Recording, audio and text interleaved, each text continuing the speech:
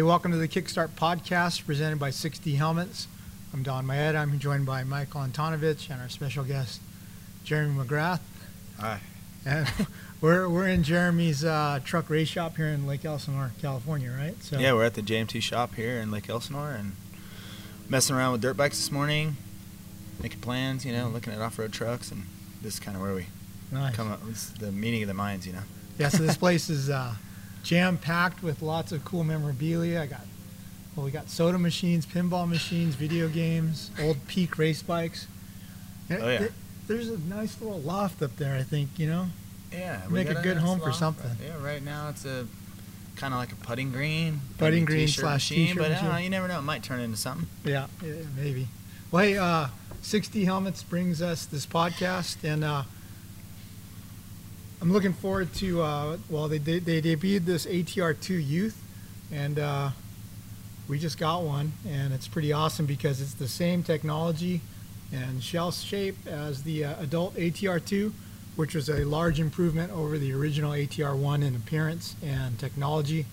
And they just came out with the youth version, and we're looking forward to getting our young Mr. Rutland in this thing to test it out for us here pretty soon. So thank you to 6D for bringing us the show.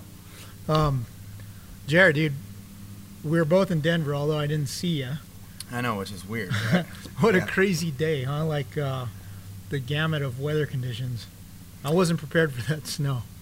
I don't think anyone was prepared for that, and it was a trip because you're like, what's going to happen all day here? I mean, they were calling for a little bit of snow, a little bit of rain, and then all of a sudden in the morning, like, I think they backed the schedule up an hour, right? Yeah, because of hockey playoffs, I think. So the TV. live timing or the live show was a little bit earlier, which made practice a little bit earlier. And I think the guys were riding in the snow in the morning. That was a trip. I mean, who would have ever thought they would actually be? I mean, I don't know, made for cool photos. Yeah, it was cool for me because, believe it or not, being a SoCal guy, that was, I think, only the second time I've been in falling snow in my life. Really? I've been to the snow plenty of times, but the first time was I took my wife to New York City for New Year's one year, and that was like, I was freaking out. I was in Central really Park. It snowed on you? Yeah, guys? it snowed in Central Park. And so beautiful. It was great, right? Yeah. And so I checked the weather for Denver, and I saw the snow previously, but then the forecast said no rain, no snow. Yeah. So I'm like, it'll be fine. And then I get there and it starts snowing. I was so pumped at first. Yeah, at first. Well, here's the thing. I thought it was such a trip, obviously, that was happening. But at the same time, I was just thinking, like, what are they going to do at night if it actually snows? Yeah. Are they going to go ahead and race? Like, if it's raining, they're doing it. Yeah. Right? Yeah. They're riding. And since we saw the practice in the snow, I was like, well, they're doing it. That's how it's going to go. You're going to ride in the snow. And it would have been a trip to see the guys riding on the track, like those shots we saw of the previous day or two when it's really snowed. So that would have been really, really interesting. Yeah. As it turned out, we all got blessed with some good weather, and the racing was great. So yeah, it's perfect. It was still cold. I mean, you lived in a lot of snow. Yeah, Was it's not that bad. Was it actually warmer? It's warmer when it's snowing than when it's not, right? It just kind of all depends. And then, like, the other thing with snow, it's not as wet as, like, rain is because there's way more air to it, so it's not too bad. But then, like, it all throws everything into a loop, too, because if the ground's too cold, then the snow doesn't stick or it doesn't melt, and then you just kind of have, like, what happened on Saturday with the track being completely dry. Yeah, which the guy said it didn't really get too slippery until late in the practice sessions. Yeah. Mm-hmm. Yeah. And I think what helped everything is, it might have stayed warmer while it was snowing if the cloud cover would have stayed on, but since the sun came out, it changed everything. So, it turned out to be a great afternoon. Dude, the sides of the track, where the photographers have to walk, was so slippery. I was like, dude, this is going to be one of those days where I just go, whoop, on the plywood. and I'm brown all day, just embarrassed, But, so, like, I walked all day with my knees bent so that I'd have some give. So you were ready? You were on did you guard? see it? Did you see Alessi go off the track in the first practice? No. Ferrandis did, too. Oh, did he? Yeah. And just lost the front. He just kind of like I rode off. Yeah. But he hit the wood and just lost it, and his bike was all brrr. It almost cleaned out one of the. Grabbed the handful when it landed or something. Wow. And then when he got up and took off, he was like. Yeah. Well, I mean, it was slick. It's like it was ice, really, right? Yeah. But did you ever? The wood on its best day has no traction. Yeah. So Exactly. Yeah. Did you ever race in snow when you were racing? No, I mean, thank goodness, right? I mean, I don't. I mean, I raced in towns like Pontiac and Minneapolis. Yeah. They all had snow outside. I mean, a lot Yeah. of it. Thank goodness. Thank goodness they had roofs on their stadiums. But I mean, you know, in today's day and age, I'm like, who the heck would build a stadium that doesn't have a roof on it? Yeah. But I mean, that Denver stadium is so beautiful, the way it looks all wavy Yeah. and stuff. It's Yeah. amazing. And when we were there walking through the halls, saw the picture of the new stadium side by side with the old stadium, and I was like, this is where I used to race, right? And the new one just, you know, they're just so sweet these days. But it seems weird in a sport like NFL where the Broncos play, and they play in the winter. Why would you build an open stadium? In the summer, it's beautiful, right? You can and you're pitch fine. a stadium, you can stay in there. Nobody plays there. No one's in there in the summer. Yeah. But maybe it's just that whole, you know, gritty, gridiron NFL type, you know, Yeah. mentality. Like, hey, we're like Green Bay Packers or something like that. You know, like, hey, if it's snowing, we're playing in it or whatever. So, Did you ride in the cold weather a lot? you know, I'm gonna go ahead and say that I didn't really like it when it was that cold. Yeah. Because it was just tough conditions. I mean, It sucks because like growing up in Illinois, it was terrible all the time. Like you could do like 5 laps and then your hands are just done. So like when you hit Right. these springtime races this time of year, like you're waiting in the truck until you have to go to the gate to go ride because Right. it's so cold. and then you had to go out and ride, and probably when it was muddy and Yeah. whatever else. So, I mean, we're pretty spoiled out here. You know, the problem was, and I've said it my whole career. The problem with that for me is when I got to those conditions, and I was already pro and winning supercrosses, but had no idea how to ride an outdoor track because I never rode in snow and never rode in rain, High never rode in humidity. mud, humidity, big ruts, muddy tracks. Like, I was so fish out of the water at that point. I mean, it took me 3 years before I even figured out, at least in my mind, figure out how to ride an outdoor motocross track, you know, because I was such a squid. I mean, I could kill everyone on McGrath the hardpack. squid, yeah, I right. could kill on hardpack. That's why I always did good at Gainesville. It's hardpack. Yeah. Any races that were super hard, I was good because that's what I grew up on. Yeah. But the other stuff, geez, it was pitiful for a while. Yeah. So hey, Denver Yeah. race was okay. First of all, Eli smashed him, but how crazy was the crowd? Like, I probably didn't. You couldn't see it on Oh, TV. you could hear it. But like, you know, when as a photographer, you know, you're on the floor and you hear rah, you're like, oh, what happened? You immediately look at the big screen, right? Yeah. That happened. I'm like looking at the big screen and it's like nothing. It's just Eli going around the track.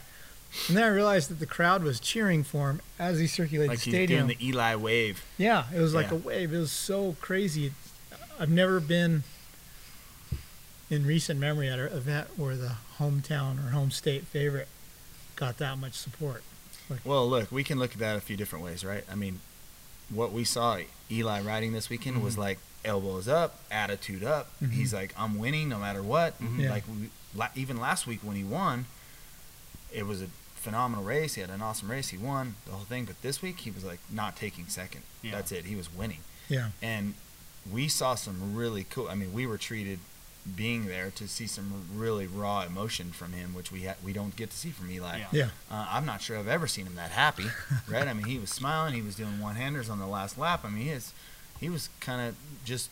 It felt like he was just stoked, you know. Yeah. And he had that like love for the moto, and yeah, for me it was cool. It was cool to see. But I mean, he was not going to be denied this weekend. Yeah. You had that happen a lot of times, like Anaheims or San Diego's, where it's like hometown race, everybody knows you. Yeah. How much different as a racer is it for you, like special gear, special helmets? You know everybody's there because they want to see you. Well, you know what? I always thrived on that stuff. Mhm. A lot of guys just don't like it. I mean, I think the hardest part of the local races is you have so many people you know, and you don't want to let them down. You want to say hi to them. They're like a lot of the stuff during the day is the hard part. But for me, always when the race came around, it was like, hey, it's on. This is my time to shine, and it gives you that extra burst of energy, and so, I mean, I always loved it. And I was always lucky, right? Because we had a couple Anaheims, we had San Diego, so I was kind of right here in the middle of all of it. So I had like 2 or 3 local races. It seemed like a year. So I just felt right at home with that. But it's neat to see, you know, the fans really get behind the hometown guy, and yeah, this weekend was something else. Mm-hmm. And then even Adam kind of smashed him, huh? Yeah, I think maybe that was maybe the best race I've seen Adam race. Yeah. Mhm. I mean, Did you worry at all that he was going to spaz out when he couldn't get around Mosiman the first 6 laps? Because like after seeing him at the Triple Crowns and stuff, I was like, oh, dude, be mellow. Well, here's the thing. I thought the track lended itself to really being able to ride around the whole track. He was Mhm. moving around. I mean, he worked that pass with Mosman for like, what, 4 or 5 Yeah, laps? he set it up Yeah. for a while. I mean, too. he was working the outsides, insides, and everything. I mean, I thought, even watching as a former racer, and I was like, dude, that's it, dude. Just, you got to give him the boot. He's got to go. Yeah. You know? I'm like, he's got to go. You're wasting too much time. And Ferrandis was coming up. Yeah. You know, he was making the pass into third. And I was like, oh, no. All right. Mhm. Granted, they had a 4 or 5 second lead. But, and there was no way he was catching Adam. He was riding really good. But Mhm. to be given Mosman the room he was giving him, Yeah. I applaud him now because he went and won the race. But, you know, after 3 laps, you're like, okay, dude, this is enough. I got to go, and I'm sorry, but I'm out of here. So, you know, but I can say the same thing for Eli. In the heat race, he was giving Cooper Webb way too much Yeah. room Yeah. and letting him pass him back and all this stuff. I'm like, at what point are you going to show your authority? Mm-hmm. I mean, Webb's the one that's showing the authority lately. Yeah. Mhm. But, yeah, back to Cincerillo. He was, you know, the disappointing thing in that for me, from watching that, was the fact that he got around him and then Mosman just dropped anchor. Yeah. Right? Yeah. I hate that. A guy will put up a fight so long, and then you get by him, and then all of a sudden he's like in 6th. Yeah, and he you're ended like, up, what? I think he ended up 5th or 6th, yeah. Yeah, I mean he blew his wad, I guess, up there racing for the front. But you know, that kid's probably not really been around the front a ton. Yeah. yet, so he's Gained a gaining lot of experience. experience. For sure. But you know, it was frustrating for me because I'm like, when do you draw the line? When's enough? You know what Yeah. I mean? He was giving him plenty of room. Maybe that kid could have ran it up front for a couple laps, then maybe dropped in behind him And learned. and rode with him. He was pretty much as fast for a long time. And then maybe tried to hang with him. Maybe that would have got the kid a podium. Mhm. I don't Yeah. know. When Adam finally did make that pass, like he sent it into that turn. He was Yeah. not going to give him any other chance. Like really cut it off. And the way that he did it could have went 2 ways. Like Adam could have really overshot it and then went too high, and then Mosman would have went right by 2. Yeah. It was really good racecraft from everybody. Yeah, it was. They were riding real fair. It was cool. I mean, real respectful, which I Mhm. like. You know, it's nice. But at a certain, I'm not saying you should have took him out, but at a certain point, you gotta you gotta Yeah. show some authority and like Mhm. stall him up for a second and get your, you know, he was just being real generous and letting him get back beside him and all that. And Adam was so fast in the whoops, and you know, he's just. Mhm. I mean, he was clearly faster. That kid rode good though. So exciting racing for all of us to Mhm. watch. You being a Cali guy, do you talk to those guys that much? I mean, I talk to him a little bit here and there. I don't, you know, I'm not. It's not like you're over there all I'm the not time. over there, you know. I'm not over there talking to him about racing or nothing. Yeah. We talk during the autograph signing, and me and Adam are friends, so we talk. Mhm. I talk to Joey a little bit here and there. Eli, I don't talk to too much. He's kind of in his own zone. Mhm. But you know, I'm always available for those guys if they need anything, want to talk about anything. I mean, I have more experience than they do in these situations, but you know, I'm just not the guy that's like, hey man, you need to do this. Like, Right. I'm available. I'm here. If you guys want to talk about something, you let me know. Yeah. I think that makes you even cooler, though, to everybody, because it's like he's not overbearing and trying to steal this time again. Well, I can appreciate the position they're in, Yeah. and they have 100 people talking to them, Mhm. and you know, sometimes they need someone to talk to that has some experience, and you know, at the test track when I'm there, sometimes we talk about more stuff, but it's still not a lot. You know, I would never want to get in anyone's way. I don't want to insert myself into a situation where I'm not wanted and all that stuff. I have a vast set of knowledge, you know, from years of experience, but you know, that'll come into play when someone needs it. So just keep it cool, and those guys are my friends, and I wish Yeah. them luck and Mhm. love watching them, and just keep it like that and make sure it's not businessy, you know. Yeah. Mhm. Hey, speaking of, earlier you were talking about speed in the whoops. How about when Eli got by Marvin in the whoops? Yeah. I was like, dude, Marvin's hair just went forward inside his helmet. Yeah, he was flying. flying by him. Mm-hmm. But Marvin got back by him. Yeah, momentarily. Yeah. I mean, momentarily, yeah, he got back by him. And Marv's really good at like sussing out the situation, and when he gets past, he's already set up to make the pass back, and he's been really good at that. He's really crafty out there. It seemed like Eli had that section of the track way more dialed, like from the triple to the finish line. He had it dialed in way more than anybody else did. And then he was still doing that 3 onto the table midway through the race, too, that a lot of guys gave up on. Yeah. Marv he started trying to do that, and he actually nailed it a few times, but he was real hesitant. Yeah. Who else was doing it? Osborne was doing it pretty good. Mm-hmm. There was a few guys that were actually nailing the line, but Eli was really consistent doing it every lap. I think in the end, there was that line where Webb was kind of doing, and then they do 3-1 at the end, which was pretty cool. I kept waiting for Eli to just hammer it over the table to table and get backside, and then do 3 and then 1. He would have been able to put a second on him in that one section. Yeah. So, but really, he didn't need it. He was pulling away. So Yeah. Have you gotten to rewatch the race yet? I haven't. If you see they do that end zone triple and then they set up for that next section, Right. Cooper's like speed, the way he carries it over that first obstacle and then into the next triple, it's where he made up so much ground on everybody. Yeah. The whole Like race. looked like BMX style. Yeah, totally. If Rear I wheel remember all the right, way when on I the was ground. watching once, he went outside and almost endoed once. Mm-hmm. He was carrying a lot of speed, and the front wheel must have missed the Yeah. lip or something. And he kind of, but he pulled it off. Look, I'm not hating, but I'm just still amazed at what I'm watching with Cooper Webb. I just can't believe that he's riding the way he is and being as strong as he is at the end of the races. I just can't believe that. I guess I'm gonna have to come to grips with it because he's up front all the time now, and he gets great starts. I mean, it's a deadly combo. He's riding great, and we're gonna see a new Supercross champion because of it. So, but it is pretty amazing stuff to be where he was last year and be winning the points. We did a pretty good interview with him a couple weeks ago on the site, and he was pretty honest about what he went through the last 2 years. There was a lot of injuries, and he didn't like the bike and stuff like that. But he's pretty happy where he's at now, and I was pumped. Like, to be totally honest, I left with like a few laps to go get started on some interviews because I looked and Eli's way out front. I'm okay. I don't need the picture of him with the flame behind him. Right. So I hauled ass, and then I'm like, Cooper passed Marvin. Right, yeah, You yeah. know? He passed him, and then Eli, Because it took him a was while to cruising. even get into third. Yeah. I thought Joey rode really well. Yeah, Joey as did well. ride really well. Man, that guy's he's so fast. Yeah, Joey's fast, but he's really inconsistent at this point, yeah. Well, I Yeah. guess he's To be riding like he was with a separated shoulder, yeah. Mm-hmm. dislocated shoulder he had last and week. grit it out. Yeah, he was awesome. It was Yeah. cool. yeah. Hey, when you're in these positions, last few races, what's like a racer's mindset to like? Okay, we know we have a break, we have nationals coming. How do you keep that focus on a championship in these last few rounds when there's so much stuff to distract you?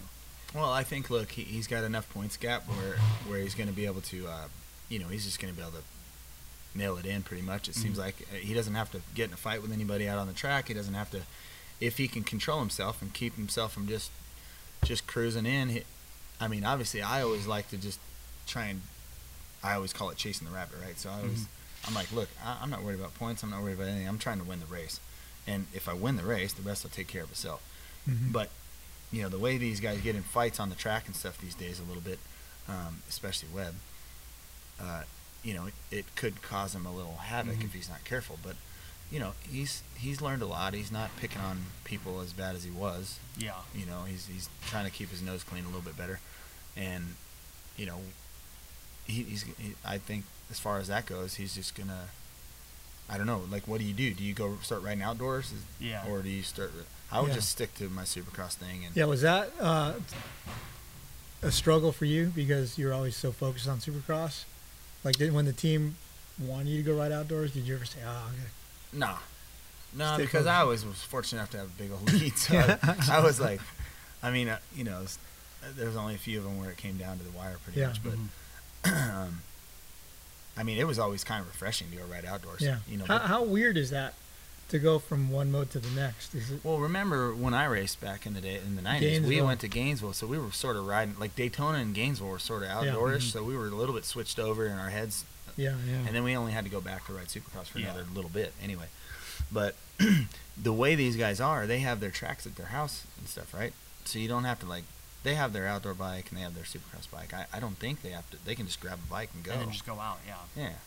So, and then what they'll do is they'll do like a tune-up before they go to the Supercross. They'll just go ride Supercross again before they go, and then their heads switch back over. It's weird because when you go from Supercross so much and you start riding outdoors, you have these, like, your eyeballs, your head and your eyes are set up for riding Supercross. You're going so slow, you're looking at all this stuff, and then all of a sudden you're just like wide open, Yeah. and you're like deer in headlights then, Yeah. you know, so it takes some adjustment to get used to that.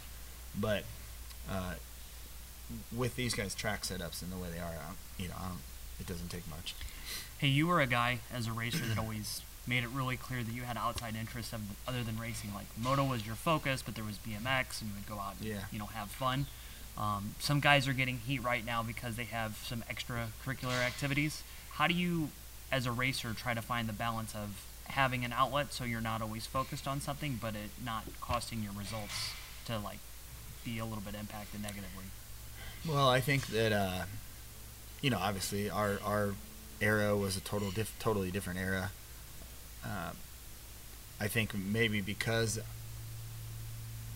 I think maybe because we were able to have some outlets like that, especially for me, I think I was able to race a lot longer. These guys get fried pretty quickly. I think 5-6 years they're like over it, and I think that's due to the fact that they're just so focused. They don't even. Let's just take free riding for instance. They don't even go ride their bikes when it's not on a track.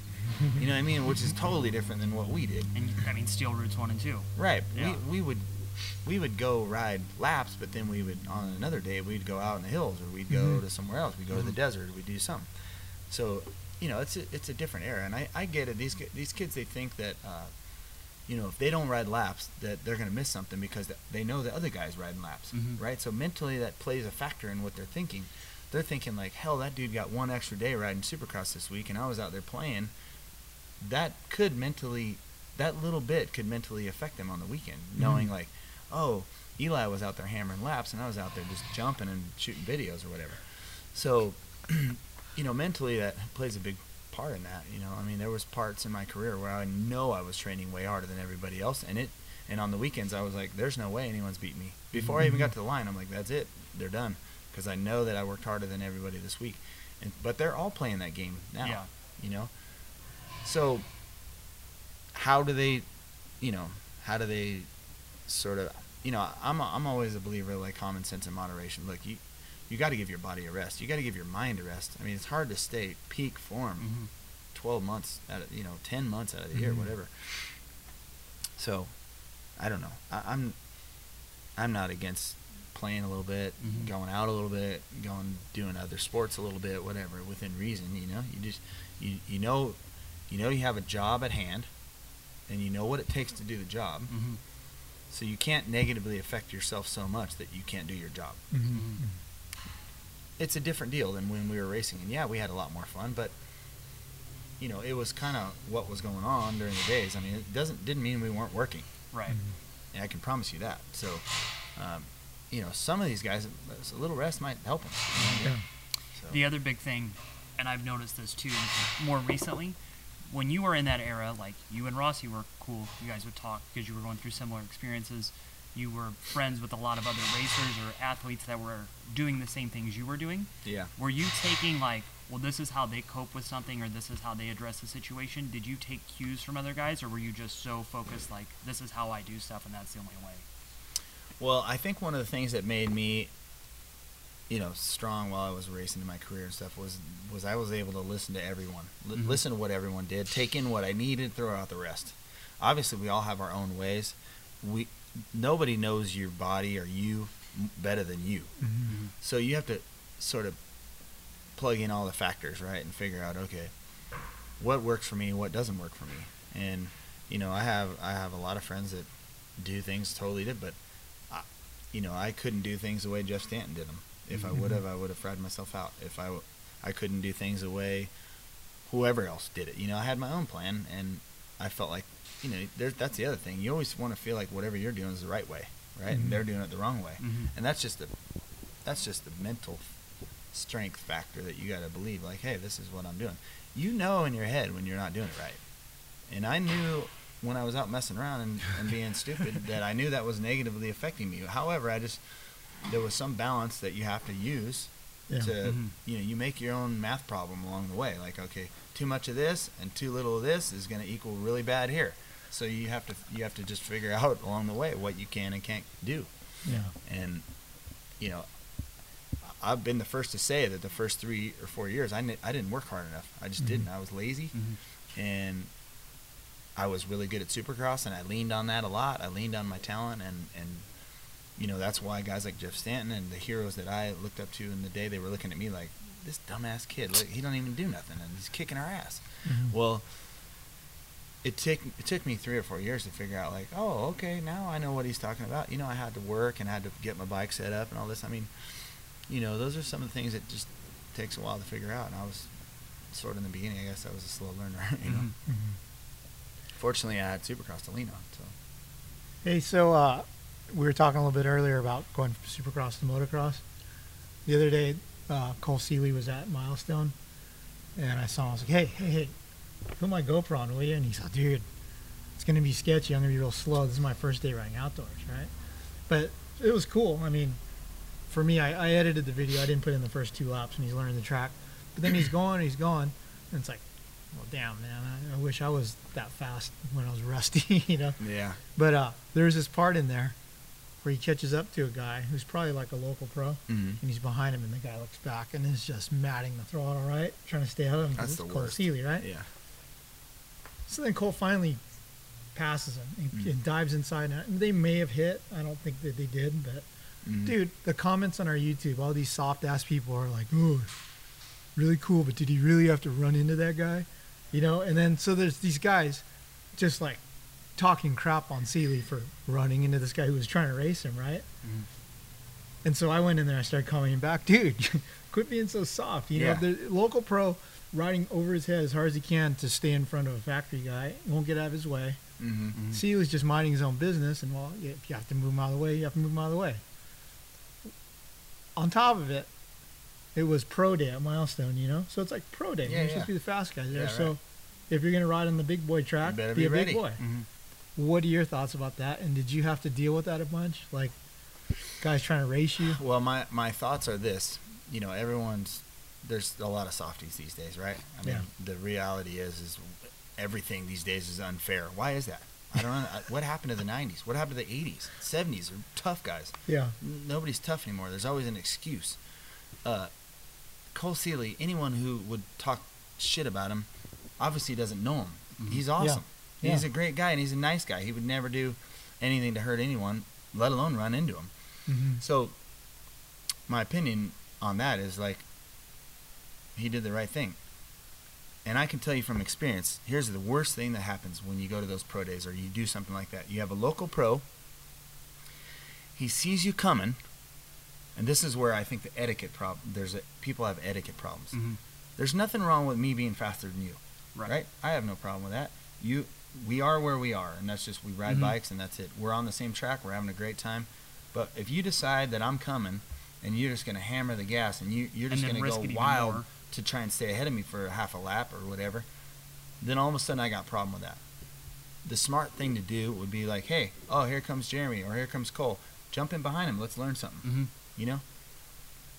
I have problems with guys that you'll see guys at local tracks do this too. They'll cut on the track knowing you're coming, and then they'll just panic and go wide open and try and stay ahead of you for 2 corners. Then you pass them and they pull off. I'm like, oh. Or That's or the they worst. cut the track again and get Right. If you're willing to step up and ride in front of one of these pros, and you think you're badass and you want to do that, when you get past, you need to try and chase them.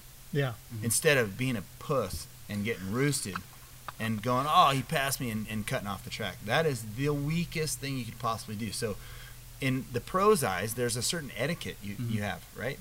Like, if I'm coming up to you and you're my speed, I'm going to suffer behind you because that's the right thing to do Mhm. until I pass you. Mhm. If I pass you and then you pull off, then I'm claiming you're a pussy. Yeah. That's just how it goes. Yeah.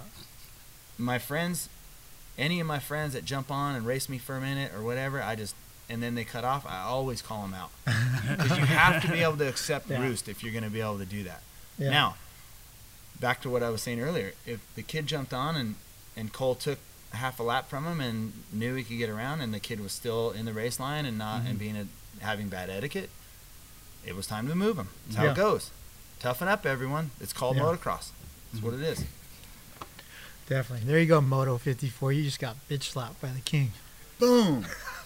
Get some etiquette. So, another thing that always tripped me out is that, like, when guys will ride their supercross bike on a motocross track, because the shit is unrideable stiff, right? Like, one time Ross messed up and gave me Chisholm supercross forks. Oh. And I raced in the dirt with them on my bike, and I'm all, Rossi, there's something wrong with these forks. They're broken. They don't even move, right? Yeah. But then, actually, the first time I rode a supercross bike on an outdoor track was behind your house, when you're all, dude, try the Suzuki. It's pretty good. Yeah. And it had supercross. Oh, yeah. I was like, no, it's not that good, dude. No. But I mean, I guess you're pros at the top level, but like, it's unrideable, dude. Like, they're pretty unrideable, and even today's supercross package is even way more unrideable than, say, back in the 90s. I think we ran stiff stuff, and I pride myself on running real stiff stuff back then. But I mean, granted, I'm slow now and all that, but I get on my 450 now with the supercross setup, and I'm like, start opening clickers as fast as I can open them, because I'm like, dude, this stuff is unrideable.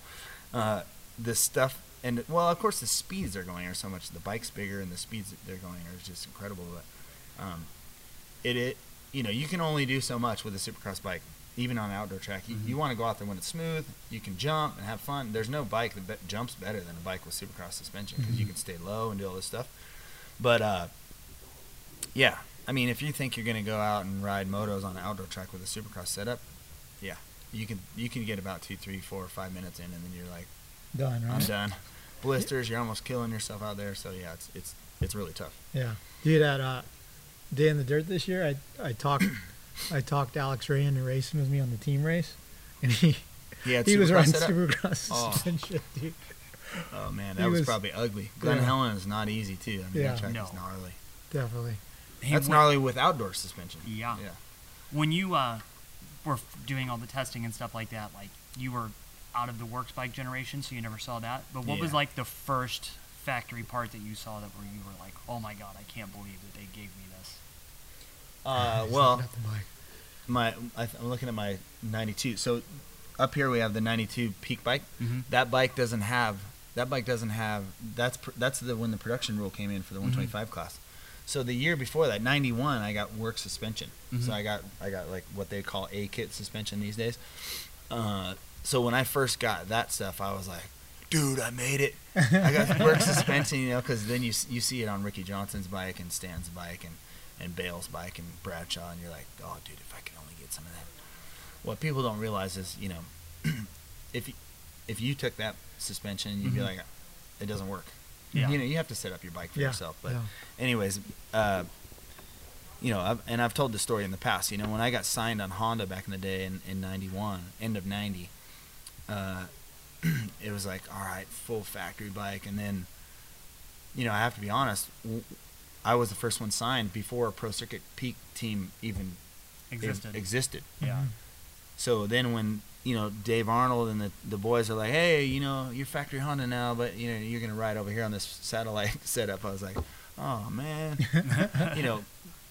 Knowing what we know now, Mitch's team is one of the greatest lights team, 125 team, whatever, in the history of the sport. So it was definitely not a downgrade. But, all my life I was a kid looking up to these. Yeah. I wanted my own van and my own stuff, and it was kind of like it was a little bit of a mind game when it first all happened. But when we started getting factory parts, and Mitch built the motors and stuff, so we didn't have a ton of factory parts, but we did get clamps, forks, shock, linkages, a few things like that. And before that, I didn't even know that stuff existed.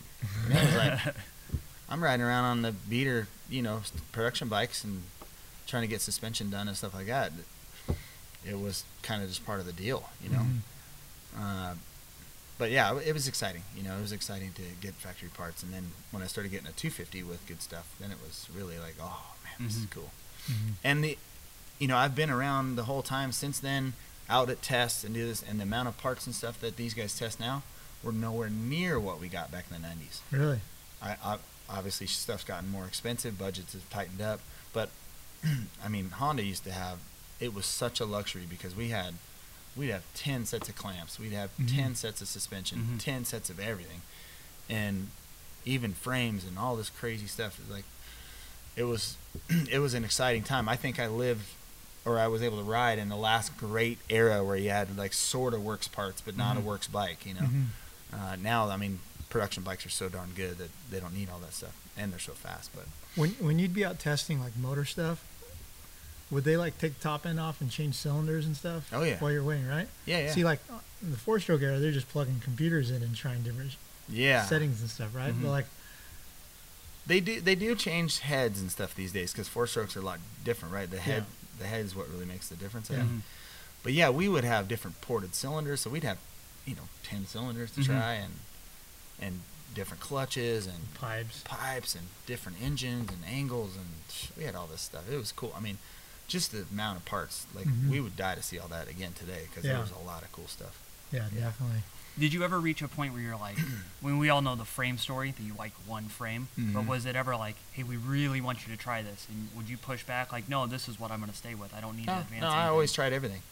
Yeah, Really? and in fact, in 95, I think it was, or maybe even 94. So 93 is a bike that's a famous bike that I liked, and I rode that the whole time. Every year, the first few races, I was on the newest stuff. 94 chassis, and then 95 newest chassis. But there was one year in I think 94, which is the second year, or maybe it was 95. But the first few races, I couldn't buy a start. I was getting such bad starts. It was 1 year, if you remember, a long time ago, Larry Ward led a long time, and I caught him finally and passed him about like lap 12 or 13, and there's a famous picture of us looking at each other. He was no lean, I think, at that time. Yeah. And I just got, I was always a good starter. I'm pretty good on the gate, I think, and I just couldn't do anything that year. So I was able to switch back right after that. Because the chassis made a difference. Yeah, chassis made a difference. So the chassis would, for some reason, just wouldn't come off the line right. And like I said, there was angles and different things that were on there, but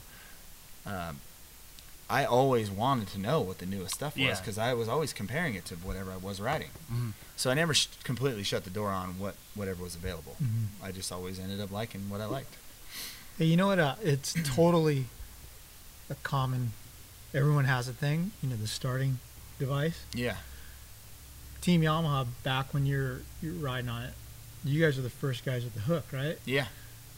What went through your mind when they brought that to you and said, hey, we're going to test this and we might race with this and it'll help you get better starts?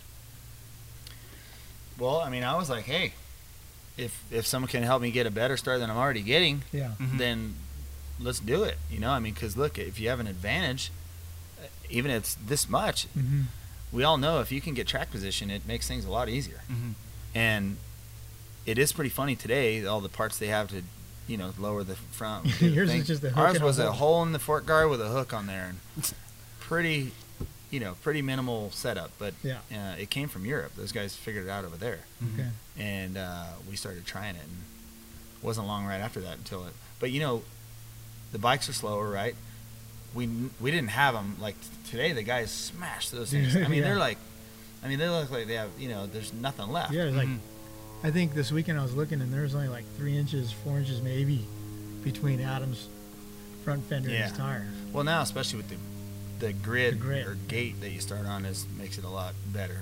But, in the past, when we first started doing that, different heights gave you different tractions, right? Because your balance, if you had the bike too low in the front with the dirt start, then it just spins. So you had to find the balance of where you wanted it. And so there was there's 20 mil, then there was like 30 mil and 40 mil and stuff like that. But that's a pretty big revolution. Yeah. Did you see in the sport of motocross, that was one of the pretty big revolutions. Did you see that they have it on Ducatis now in MotoGP and people are just tripping out? I didn't see that. They have it at a preseason test, and you watch them come around. It's before Qatar, so it's first race of the year. They're coming around into Vizioso like flips a dial, and then he like hops. No, the rear lowers. Oh. And so everybody was freaking out how they were going to do this, and Ducati was really guarded about what's happening. So it lowers the shock, so it's like a rear link device. So it's like an anti-squat thing. So Yeah. it just doesn't go like that and take off. It just kind of lowers and then goes, and then as soon as they brake, it lifts up again. But people were tripping out, and a bunch of guys were like, "Oh no, this is Supercross. Like we just took it from there. They've had this for 15 years." MotoGP world is like light years probably ahead of where, And they're amazed by this thing that you guys made that was a hook. which originally came from Europe in the first Yeah. place. So, Yeah.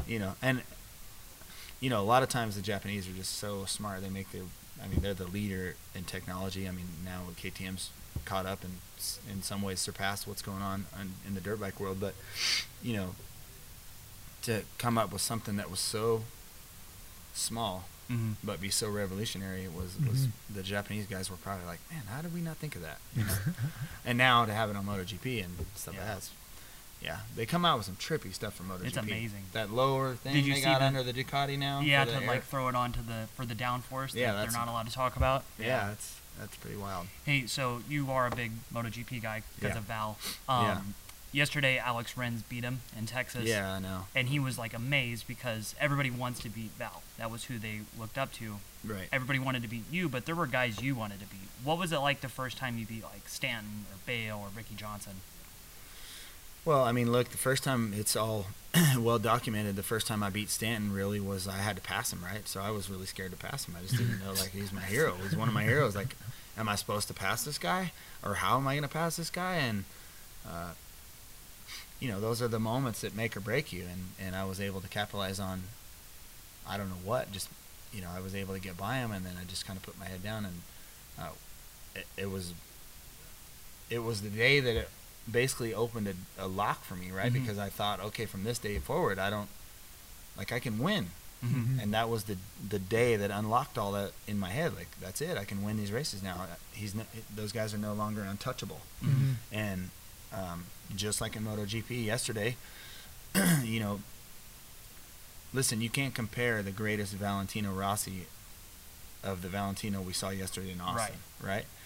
Alex Rins even said it in his interview. He's like, this is a special day for me because I beat my hero. When I was a little kid, I looked up to Rossi. I mean, that's how long he's been racing, right? Yeah. Alex Rins is pretty badass. I mean, he's so smooth, and it was a pretty awesome race, but that had to just tear up Rossi because we all wanted to see him win. Yeah, everybody did. It was kind of like that Tiger last Woods lap yesterday. was amazing. Yeah. Right? You saw all that starting to go down, and then to him to get the momentum and then win at the end, you're just like, wow, that's one of the greatest comebacks in sporting history. But Valentino's smart. He did push hard in the last lap, it seemed like, but even the fastest guys don't win all the time. And we saw that yesterday from Marquez, obviously, too. So it's a weird thing when you're kind of battling with your heroes and stuff like that. And I guess for me, when I started to kind of come alive, Ricky Johnson was already having wrist problems, right? So I wouldn't never say that I just got to beat Rick when he was Like straight up. Yeah, and I was a kid, and he was a little bit older, right? So there's no way you can ever compare the greatest guys to the greatest guys. It's just, it doesn't work like that. But I guess for me, it was just a great feeling of being able to race those guys that I looked up to for so long. And even Bradshaw, he was someone I looked up to a lot. And it's weird to say, but he's younger than me. Bradshaw's 1 year younger than me. So, it was always weird. Like when I was a kid, I was in the 125. I was looking up to him and just hearing his bike on press days and stuff, just like that Yamaha with that shorty silencer and the way he rode, and he just jumped everything. It was. I was like, I want to be like that guy, and then with the flair of Ricky Johnson and the speed of whoever. So, but racing with those guys was, that was everything we ever dreamed of. I did this thing in Kickstart a few weeks ago. Like Nichols and Bogle are like super fans of you. Like they do knack-knacks every time that they can. Did you see Rins knack-knack after the finish line? Yeah, I got pumped on that. That was cool, yeah. But like the cool thing was like when Nichols won his heat race in Seattle, it was like on whatever day, but your first knack-knack in Orlando was before he was even born. So Yeah, isn't like, that a trip? That's a how trip, right? how cool is it for you though to see that these kids are just like so respectful of you, like they're like that enamored with all the stuff that you did. Well, I think it's really cool. I mean, obviously it's flattering. You know, Yeah. these kids are great. And by the way, Bogle was riding awesome this weekend. I mean, the kid was on the gas. It's so nice to see. He's had 2-3 years of struggles and just he's finally doing it. But yeah, it's flattering to see those guys. You know, what I like a lot about it though is they love the history of the sport. You know, and obviously I was a big part of the history of the sport. But you know, they always, I'm really proud to say, but all the riders give me the credit where the credit is due. You know, they're all really respectful, and you know, you can always just appreciate. I appreciate the history of the sport. You know, the era that I looked up to before I raced, and I think that's what they're doing. You know, I mean, there's other guys that have changed the stuff in the sport and changed it along the way and stuff, but you know, I'm glad and proud to say that I'm one of those guys too, and those kids are cool. They give me respect. It's cool. So what do you got going the rest of the week, MC? This week, Yeah, busy week. I'm gonna start riding moto more. Yeah. I mean, now that the Supercross suspension's off my bike, so we did the Nashville thing last week. Yeah. I was riding Supercross for a couple of weeks, which we went out and did.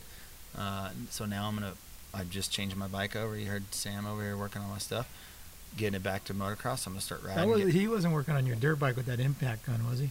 Yeah, he's changing my sprocket. Oh, okay. That sounds like lug nuts. Yeah, no lug nuts. All my wheels are on my off-road truck right now. So. Yeah.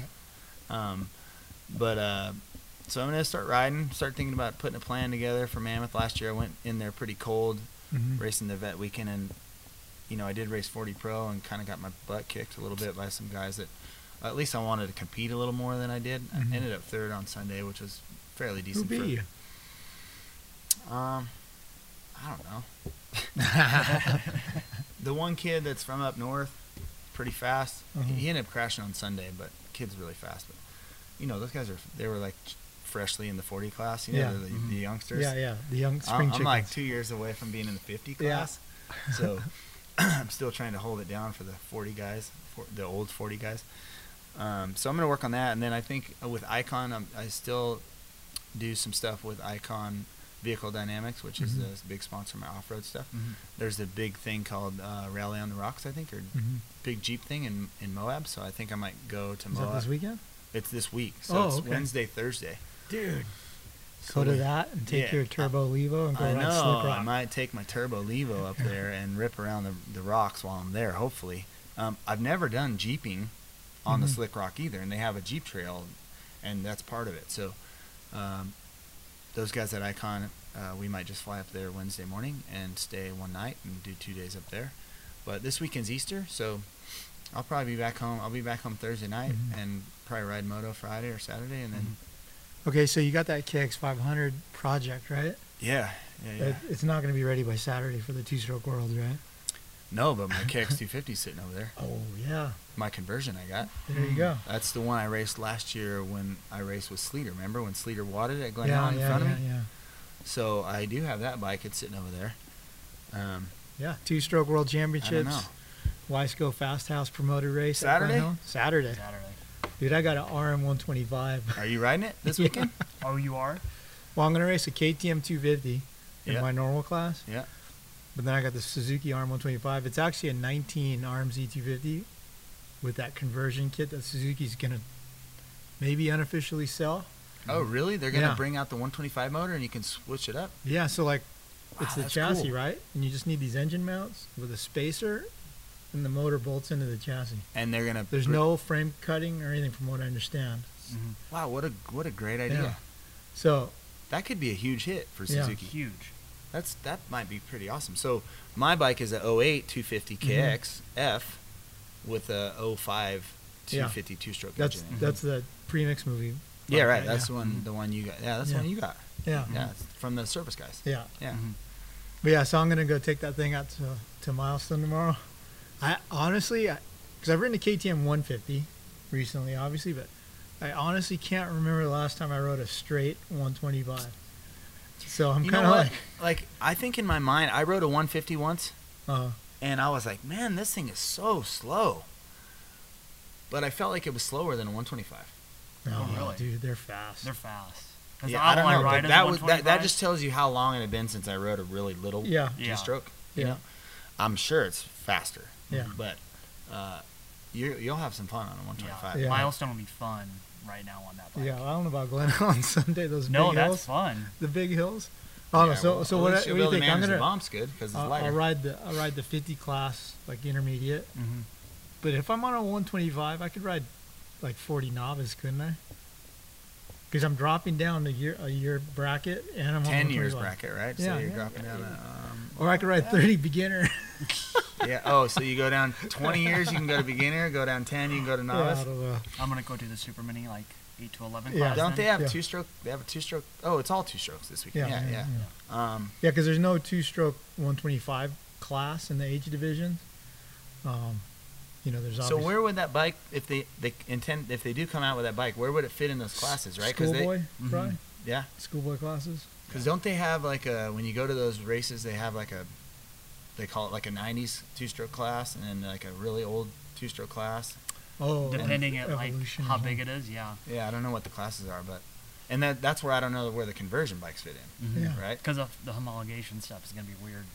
Yeah, I don't know. Maybe they just got to go by engine year Mhm. or something. Yeah. So So what do you think? Is there a chance you might show up there Saturday? that sounds fun. I'm putting new graphics on my bike. Probably make it faster. Totally right. I don't know. I sure loved riding it last time. Yeah, I didn't love it when Sleater watered himself in front Oh, of me. dude, But, that that was gnarly. bad. I'm not sure if he's raced moto since then. I rode with Sleater. We did Max's tire test about 3 weeks ago. Yeah. And we rode 2 days in a row. He's been riding a little bit, but not a lot. He got hurt on his mountain bike. Dude, that was bad. That was bad. really bad. So he really is just kind of coming back. But we had a good time riding. We were at Kahia Creek. That track is so Yeah. fun. You know what? I think he might be racing this weekend. He was talking, although no, because he might have to go to Cal Classic with his whole team thing. But Yeah. I know for a while he was entertaining two-stroke race. Sleater, I love him, but man, he gets a little wild when he races. You gotta calm it down. Just practice. Let's practice. Let's have some fun. Yeah. Yeah. Right on. Well, hey, man, it's always great to chat with you. And Thanks for coming by, you guys. Thanks for having us. this has probably been the most fun Kickstart podcast we've done so far. I mean, we've only done 3, but it was pretty good. But Sweet. Well, let's make it a regular basis. We can check up on the races on Mondays and definitely. little thing. It'd Definitely. be fun. I like it. So Well, cool. On behalf of Michael Antonovich and Jeremy McGrath, thank you for listening and watching. bye, guys.